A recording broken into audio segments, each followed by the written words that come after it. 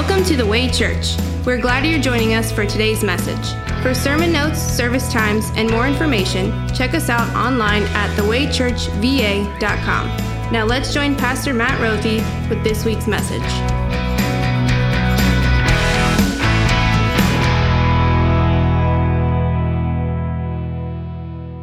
Our sermon lesson this morning comes from John's Gospel. We're going to read all or most of all of chapter 11 as we continue on in our sermon series called Beloved, where we are walking through John's Gospel. John is called the disciple whom Jesus loved, and the point of this series is to communicate this very simple idea, that in the same way that Christ loved and had a special relationship with John, he has that same relationship with you, his disciple, and he calls you his beloved.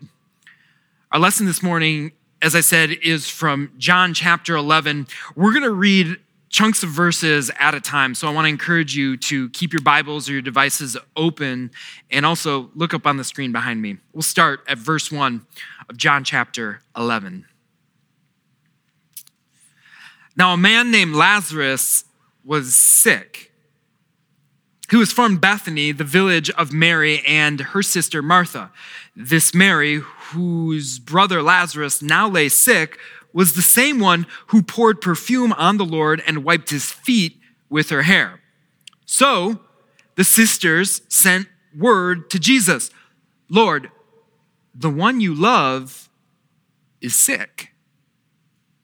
When he heard this, Jesus said, "The sickness will not end in death. No, it is for God's glory, so that God's Son may be glorified through it." Now, Jesus loved Martha and her sister and Lazarus. So when he heard that Lazarus was sick, he stayed where he was 2 more days. And then he said to his disciples, "Let us go back to Judea." "But Rabbi," they said, "a short while ago the Jews there tried to stone you, and yet you're going back?" Jesus answered, "Are there not 12 hours of daylight? Anyone who walks in the daytime will not stumble, for they will see by this world's light. It is when a person walks at night that they stumble, for they have no light." After he said this, he went on to tell them, "Our friend Lazarus has fallen asleep, but I am going there to wake him up." His disciples replied, "Lord, if he sleeps, he will get better." Jesus had been speaking of his death, but his disciples thought he meant natural sleep. So then he told them plainly, "Lazarus is dead. And for your sake, I'm glad I was not there, so that you may believe. But let us go to him." Then Thomas, also known as Didymus, said to the rest of the disciples, "Let us also go, that we may die with him." This is the word of the Lord so far. Let's pray. Lord, may the words of my mouth and the meditation of all our hearts be pleasing in your sight, O Lord, our rock and redeemer. Amen.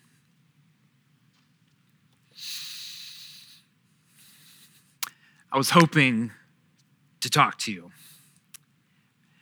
When a grown man wearing a dark-colored suit and wearing gold chains stops you outside of a public restroom and says to you, "I was hoping to talk to you," it's usually not a good thing.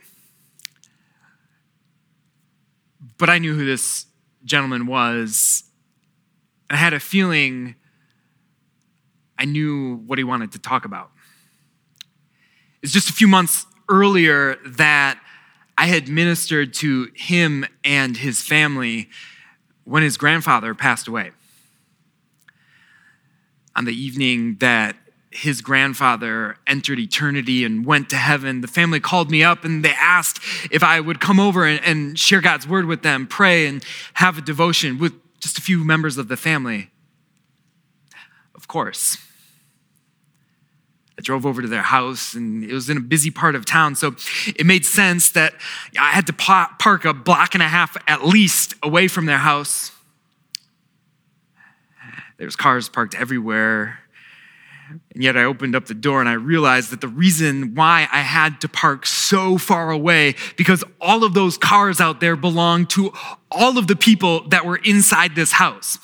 One of the family members told me that there must have been 60 relatives in this house that was by no means enormous. There was adults sitting everywhere, adults on the benches in the hallway, adults sitting on every piece of furniture, adults sitting on the stairway, adults sitting on the countertops, and then someone shouted, "Hey, get up, let pastor sit there," to the person sitting in the big comfy leather couch in the middle of the living room. So I did.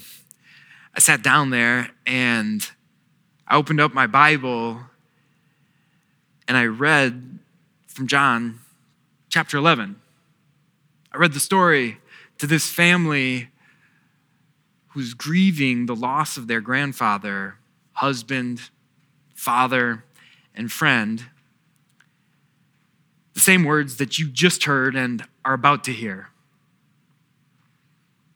I don't really remember too much of what I said, but what I do remember is looking around the room, looking up at all of the people who were listening to me, and I remember seeing one face in particular, this young man's face, wearing a red shirt, still the gold chains at the back of the room. He was standing on his tiptoes to make sure he saw and heard everything that I was saying. He was hanging on every word of the Lord,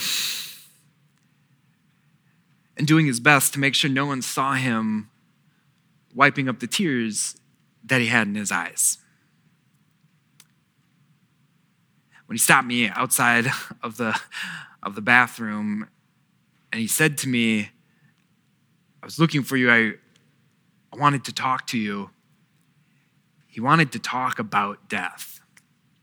He wanted to talk about his grandfather's death, his grief, but also his eternal life.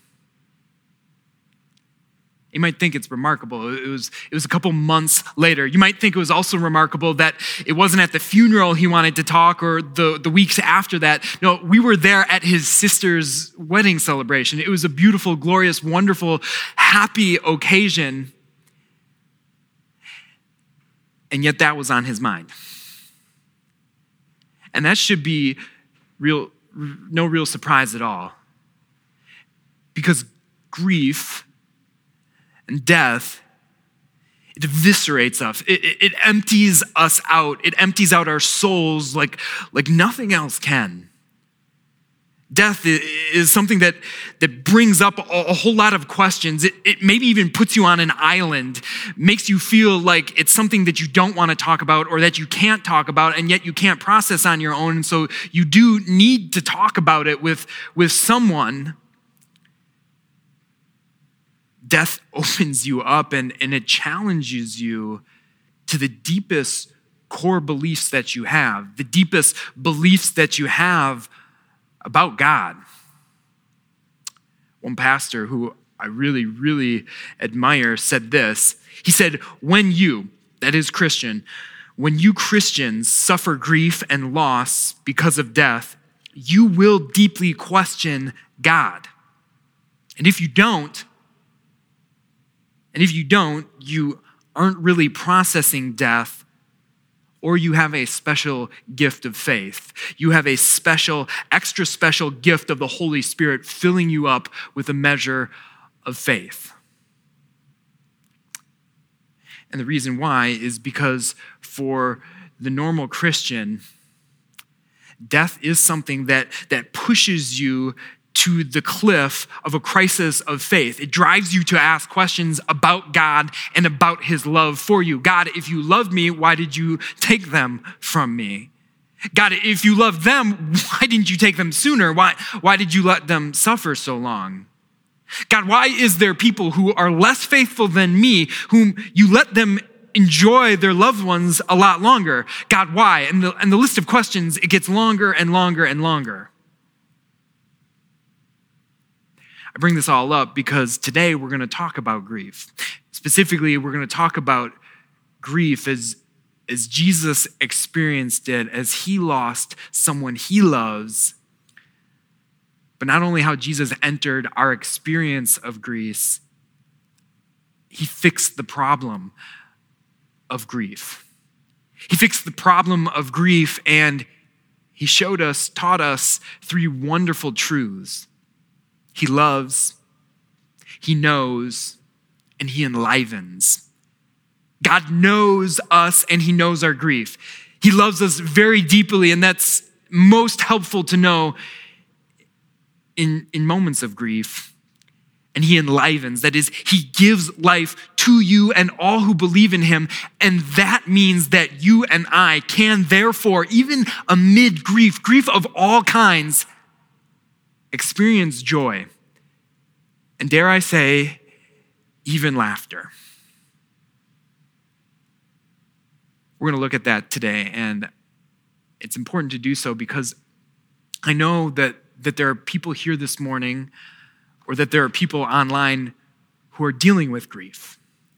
And if you're not, that's okay too, because at some point in your life, you or your loved ones, likely both, will experience grief. And I pray that this sermon, wherever you're at, is a comfort to you, that the words of God to you today, as you see your Savior not only grieve the loss of his loved one, but give life to him, are a comfort for you now and in eternity. So we're going to look at how Jesus teaches us that he knows us, he loves us, and he enlivens us as we continue on with this story in John chapter 11. Here we are. We're going to pick it up at verse 17 if you're following along.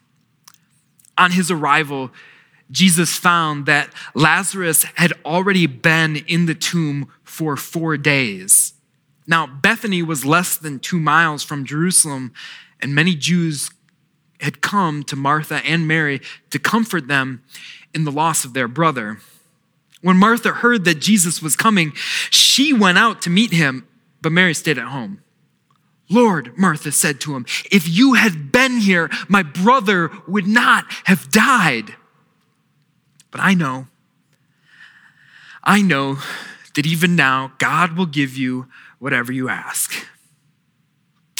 Jesus said to her, "Your brother will rise again." Martha answered, "I know he will rise again in the resurrection at the last day." Jesus said to her, "I am the resurrection and the life. The one who believes in me will live even though they die. And whoever lives by believing in me will never die. Do you believe this?" "Yes, Lord," she replied. "I believe that you are the Messiah, the Son of God who is to come into the world."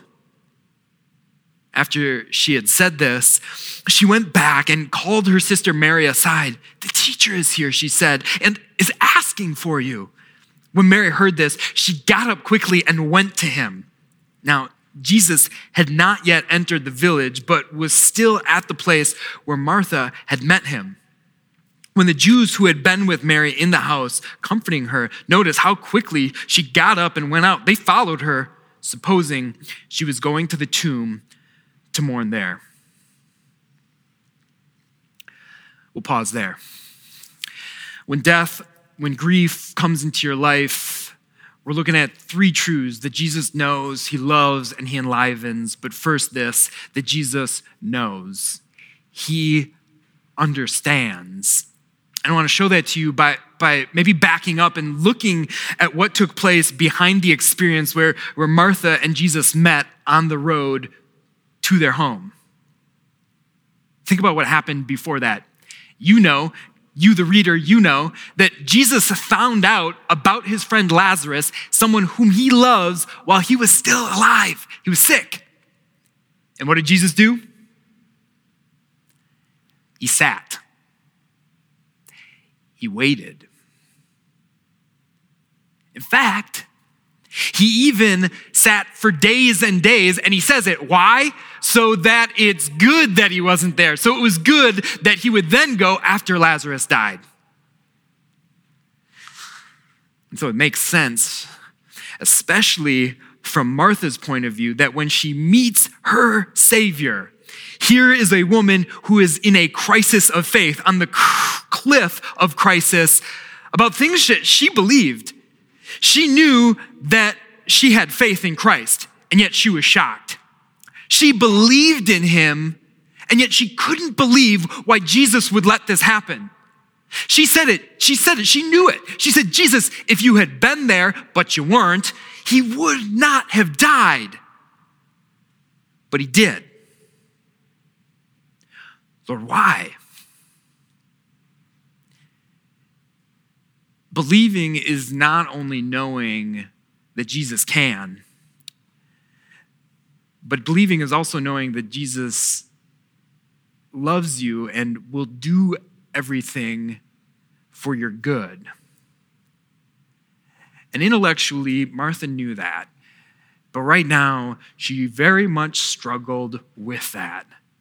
If you had been there, he wouldn't have died. But he's dead. But I know, Lord, God will give you what you want.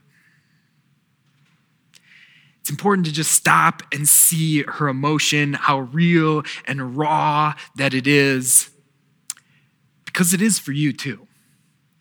When you experience grief, when you experience the loss of someone you love, those same questions, they're there. Jesus, why is it like you were falling asleep? Why is it that you weren't here for me? Why is it that you weren't here to do the thing that you know, or at least I think you know, would have been good? God, why? And it's important to see how Jesus reacts to that as he reacts to Martha, as he responds to Martha. He doesn't berate her. He doesn't say, how dare you question me, Martha? You should have known. He takes her critique because he, the object of her faith and ours, is bigger than her crisis of faith. And so he lets the critiques and the questions come because he knew. And he knows. He knows how very hard it is for people who love him, people who trust him, to wrestle with that even as they deal with their grief. So he just listens. He just listens to her because he knows. And he knows for you. And that's an important truth for us to just stop and realize that he knows everything. He knows the grief you're dealing with. He knows the questions you're asking. He knows the struggles you endure. He knows this. And you might say, yeah, Matt, I know God knows everything. I know he's omniscient. That doesn't change anything. But listen, he knows more than just intellectually or divinely. He knows all things. If this story shows you anything, it's that he knows experientially. He knows what it's like to grieve. He knows what it's like to mourn. He knows what it's like to experience this on even our worst days. And that's where we need to back up maybe a little further than what took place on the road outside their home in Bethany. That was the last time, or one of the times, that Jesus was at the home of his friends, Mary and Martha. You know he had been there before. You read Luke chapter 10. Jesus was there. He was teaching. He was sitting with Mary and Martha. And you know, there's Mary, the golden child who can't do anything wrong. She's sitting at Jesus' feet, listening to everything he can. And there's Martha off going 110 miles per hour, getting everything ready for Jesus to enjoy a meal. And she even scolds Mary and says, Jesus, tell her to help me out. Come on, Jesus. You remember how it went, right? Martha, Martha. Jesus says, come on, Martha. Mary has chosen the one thing that's necessary. That's me. And it won't be taken from her. I share that story with you because that's often the reputation that Martha gets. Bad day. That wasn't really who she is, though. As you'll see from the words she's about to speak, she had many, many good days with Jesus. Sitting, listening to who he was and tell what he was all about. So Jesus patiently listens to her, even on her worst moments. And he reminds us of the simple truth that he knows, because he's going to drop an even bigger, more profound truth that's going to pull Martha and you and I up out of our grief. He says this to her. He says in verse 23, "Your brother will rise again." Martha answered, I know that he will rise again in the resurrection at the last day. Jesus says, no, you don't. You don't quite know what I'm talking about. He says, yes, I know that you know he will rise again at the last day, but I'm going to tell you something else, Martha. I am the resurrection and the life. The one who believes in me will live even though they die. And whoever lives by believing in me will never die. Do you believe this? Martha, I don't just give resurrection, I am the resurrection. I don't just give life, I am life, Martha. Everything that you hope, everything that you wonder, everything that you're worried about is found in me. All the peace, all of the hope, all of the joy of resurrection is in me because I am the resurrection and the life. Do you believe this? And Martha shouts, I believe that you are the Messiah, the Son of God who is to come into the world. And that's the truth. That is the bigger truth that lifts you and me, not only out of our worst days, but out of our graves. That lifts you and me, not only out of our doubts, our moments of worry, our moments of concern, but lifts you and me and all those who look to Christ in faith up on the last day. Because death comes.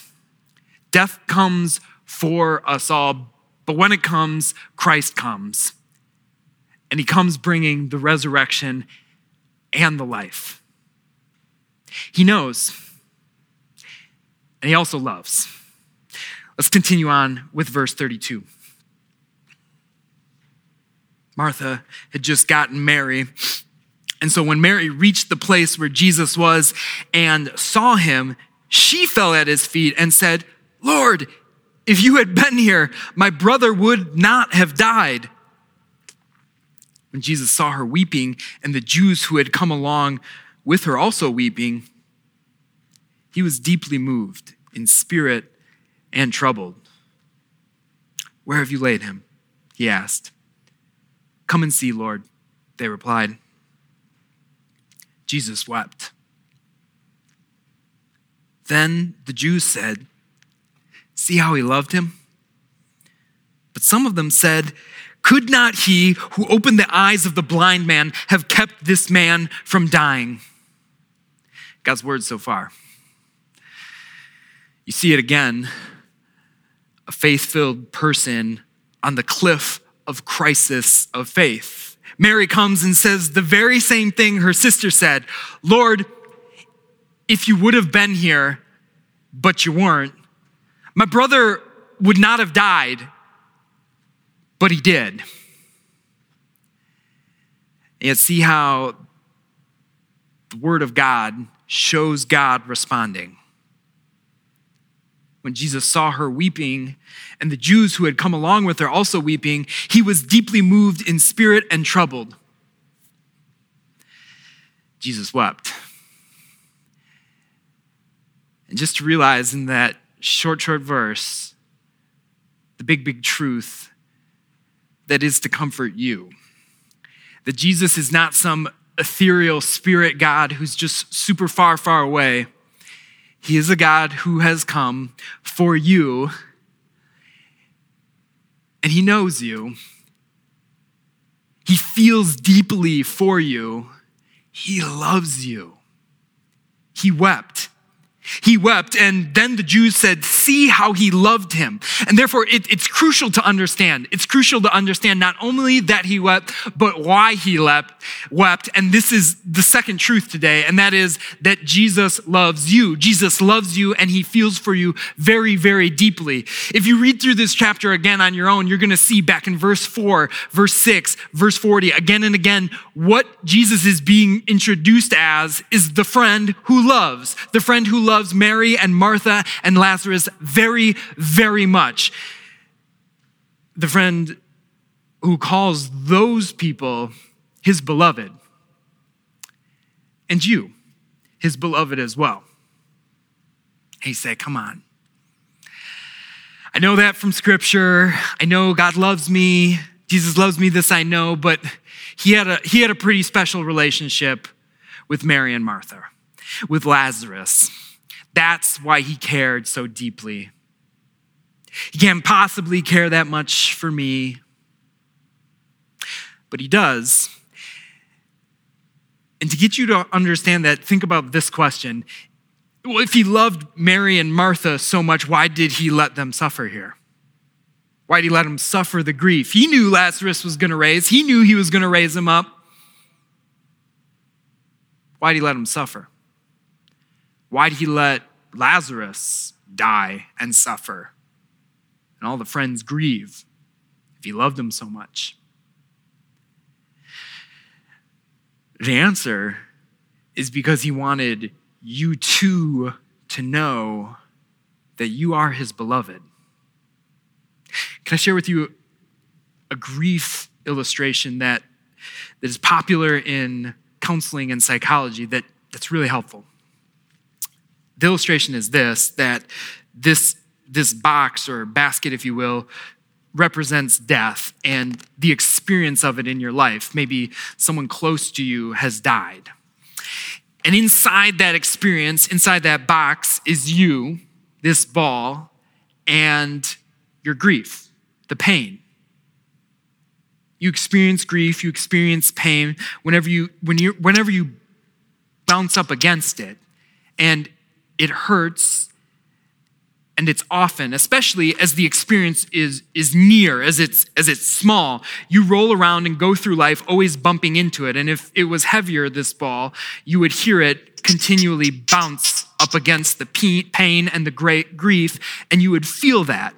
And what this illustration does is it shows us why when death of a loved one is near, and even if it's not, if the experience of it is close by, we often will bump into pain and grief.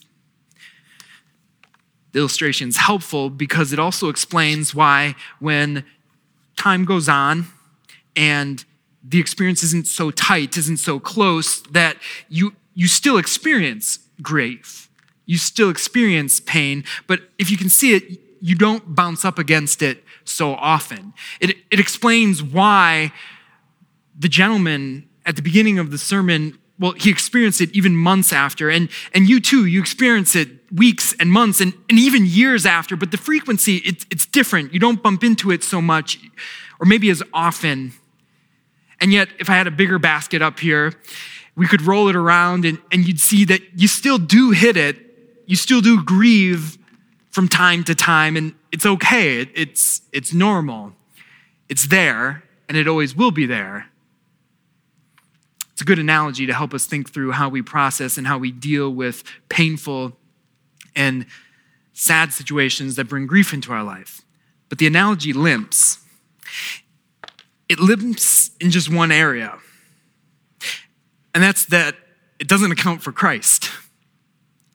It doesn't account for Christ for you, who loves you, who knows you, who has literally stepped into your experience of grief and the experience of death, and he holds you in his hands. And so yes, in this life, you experience the rolling around, the bumping up against it, but he is there. He has conquered death. In fact, the Bible goes a step further, and he says he has vanquished death, and it's no longer a thing. It doesn't hold you. Yes, you experience the physical death in life, but the spiritual death is no more. And because of Christ, the eternal death doesn't touch you. He holds you in his hands. It's because he loves you so deeply that when death came, he came for you and suffered the death you could not, to give you the life that we could not gain on our own, because he is the resurrection and the life, and he brings all of those things to you. Jesus knows, he loves, and he also enlivens. Here's our final point. Verse 38. Jesus, once more deeply moved, came to the tomb. It was a cave with a stone laid across the entrance. "Take away the stone," he said. "But Lord," said Martha, the sister of the dead man, "by this time there is a bad odor, for he has been there for 4 days." Then Jesus said, "Did I not tell you that if you believe, you will see the glory of God?" So they took away the stone. Then Jesus looked up and said, "Father, I thank you that you have heard me. I knew that you always hear me, but I said this for the benefit of the people standing here, that they may believe that you sent me." When he said this, Jesus called in a loud voice, "Lazarus, come out." The dead man came out, his hands and feet wrapped with strips of linen and a cloth around his face. Jesus said to them, "Take off the grave clothes and let him go." The gospel of our Lord.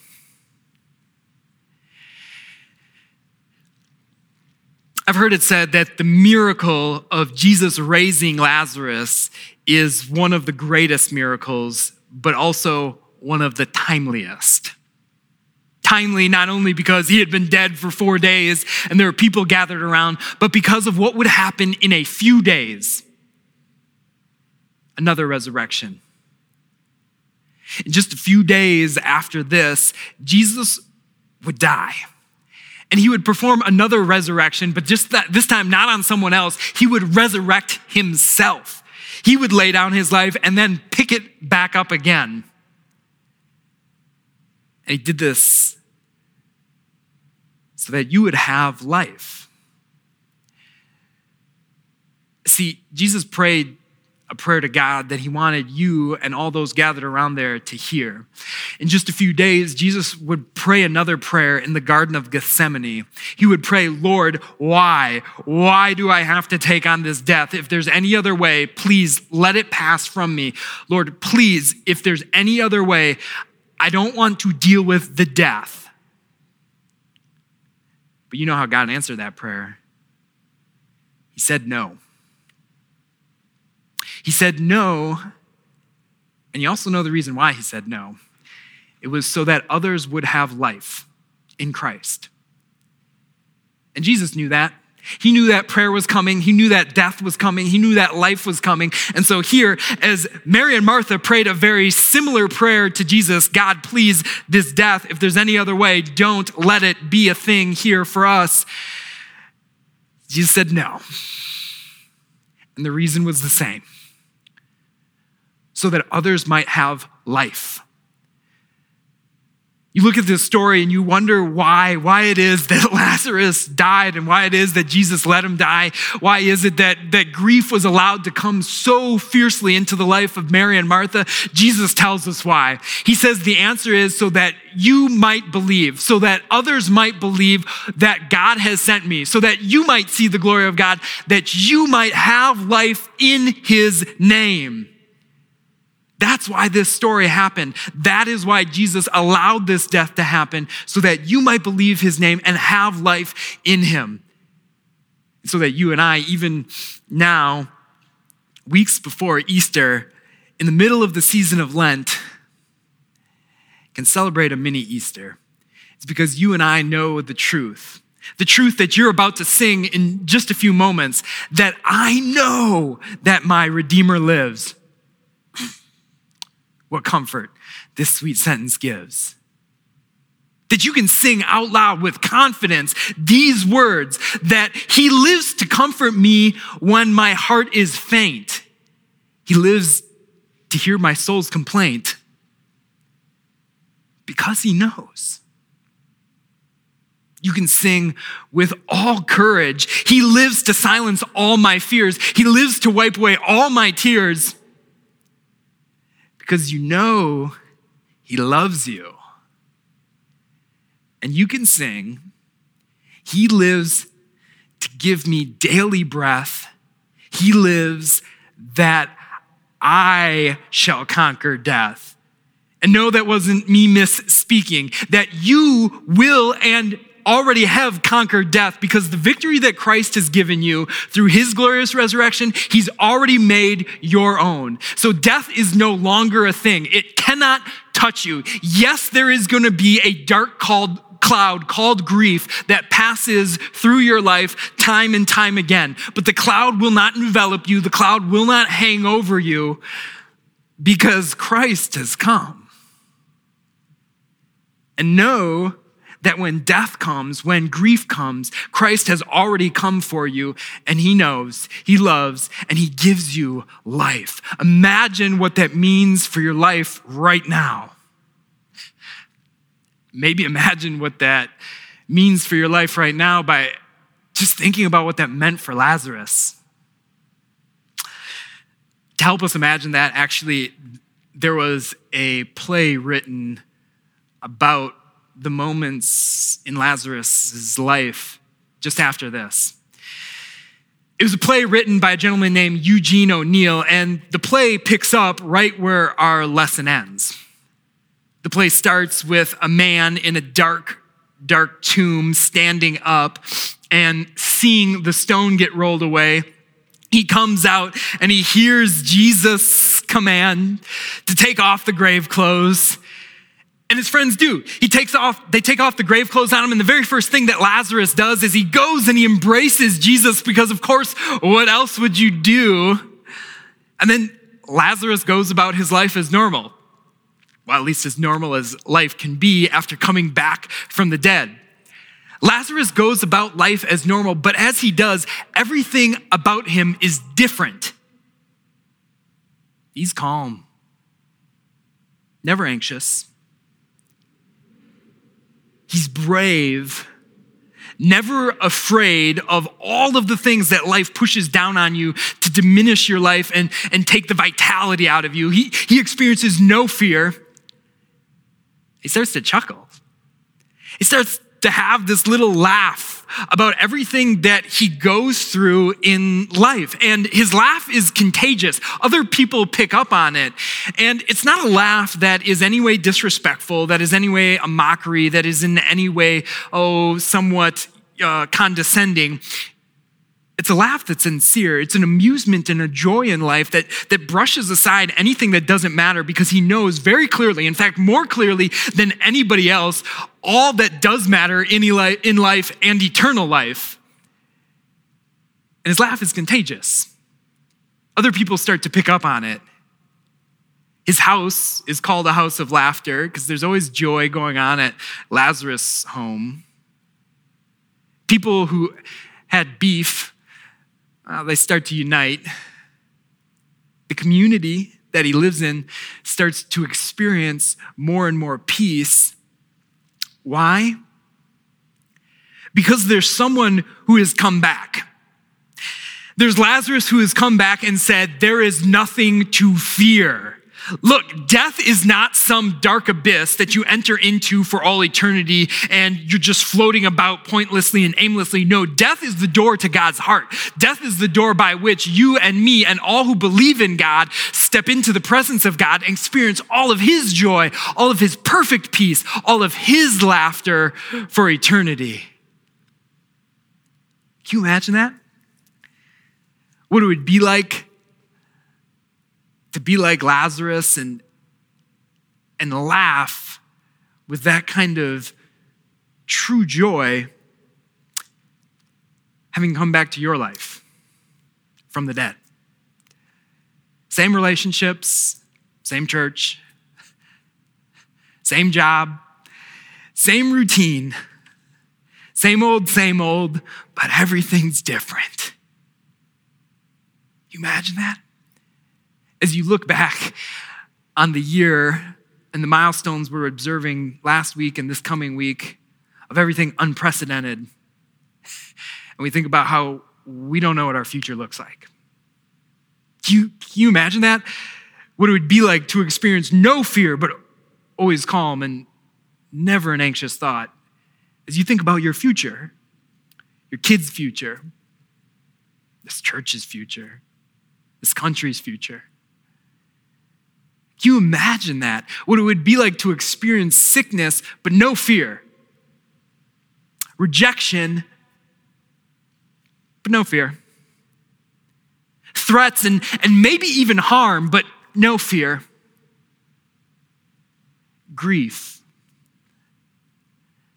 but no sadness. Can you imagine that? Can you imagine what that would be like? I think you can.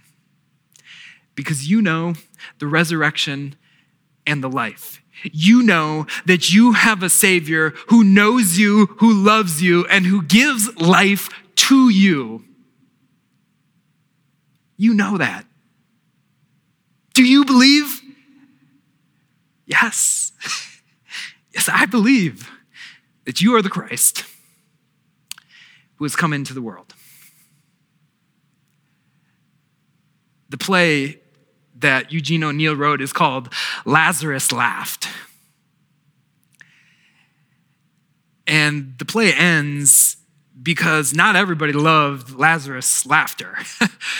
If you know anything about Roman history, you know enough to know that they didn't like people stepping out of line, especially Christians, and so they persecuted them. And what they saw in Lazarus and in his community is a group of people who had no fear, who didn't respect authority. And so they put Lazarus before the Roman emperor. And it was one of the worst, one of the meanest Roman emperors, Emperor Caligula. And he told him to stop laughing or you will die. And you know what Lazarus did? He laughed. He laughed because the greatest threat, the thing that the emperor could possibly hold over his head as a way to control him or incite fear in him, couldn't touch him. It couldn't touch him.